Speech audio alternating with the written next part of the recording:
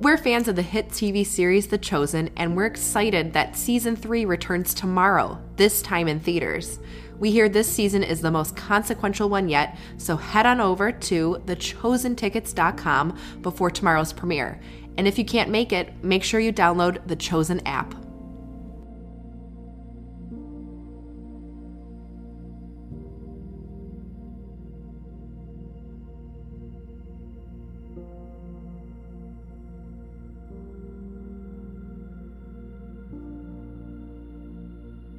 This is Michael Ware. You're listening to The Morning Five on November 17th, 2022.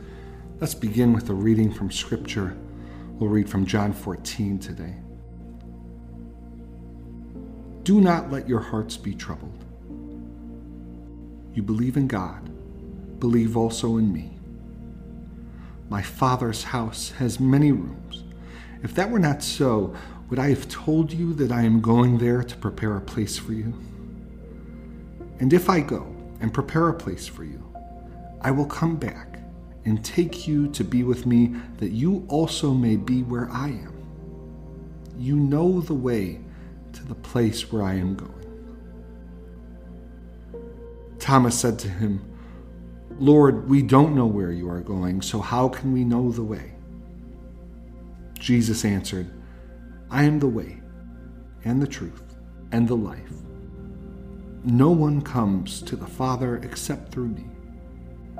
If you really know me, you will know my Father as well. From now on, you do know him and have seen him. May God bless the reading of his word. Welcome to the Morning Five, brought to you by the That Sounds Fun Network. I want to use this episode a bit differently. My friend, someone who was an inspiration to me, someone I admired a great deal, Mike Gerson, has passed.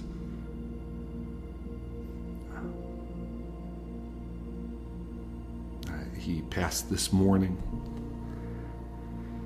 And Mike was an incredible man. He served as speechwriter for President George W. Bush, and later as a senior advisor in the White House. He went on to serve as a longtime columnist for the Washington Post.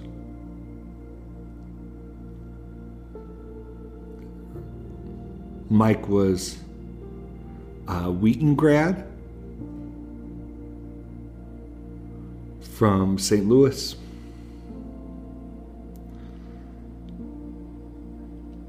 And his faith led him to Washington, D.C., where he served as an aide to Senator Dan Coates of Indiana.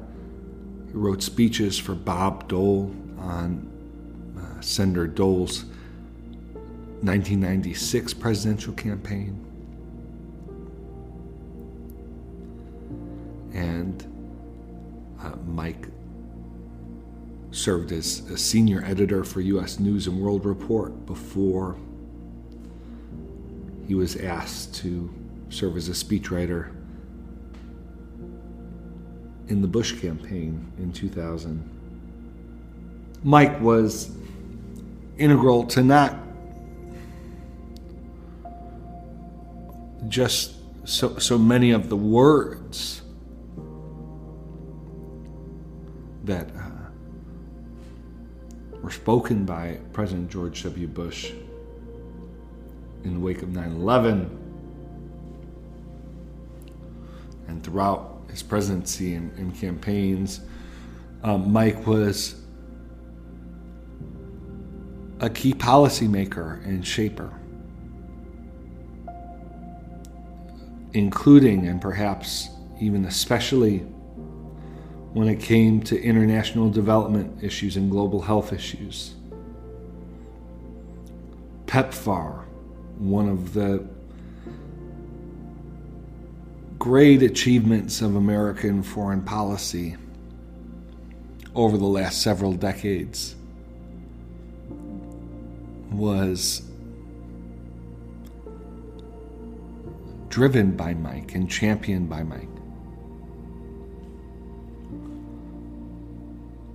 Mike, along with his good friend and colleague over the years, including during the Bush administration, Pete Wehner, wrote a book in 2010 called City of Man. Wonderful book, one of the few books that I recommend freely and often to those who ask for resources on understanding the Christian faith and politics and how they should go together and how they shouldn't. Mike was an earnest man of faith.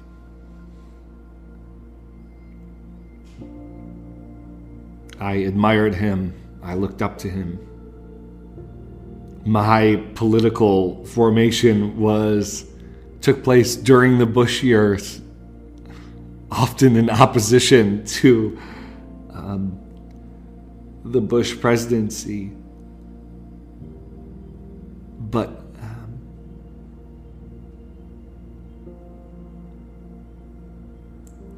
Mike was someone I depended on. I don't think I've made a move in my career over the last 15 years without consulting Mike first, without seeking his blessing and his advice. I so admired the way he used his column. I so resonated with his enduring hope for the church, for Christians in this country, for what Christians have to offer, what Christians can contribute to our public life. And Mike was one of the towering Christian contributors to our public life. He will be missed. I miss him already. And I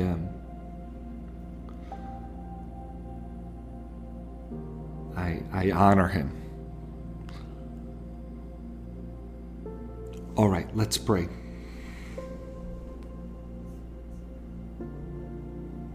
Dear Father, always near us, may your name be treasured and loved. May your rule be completed in us.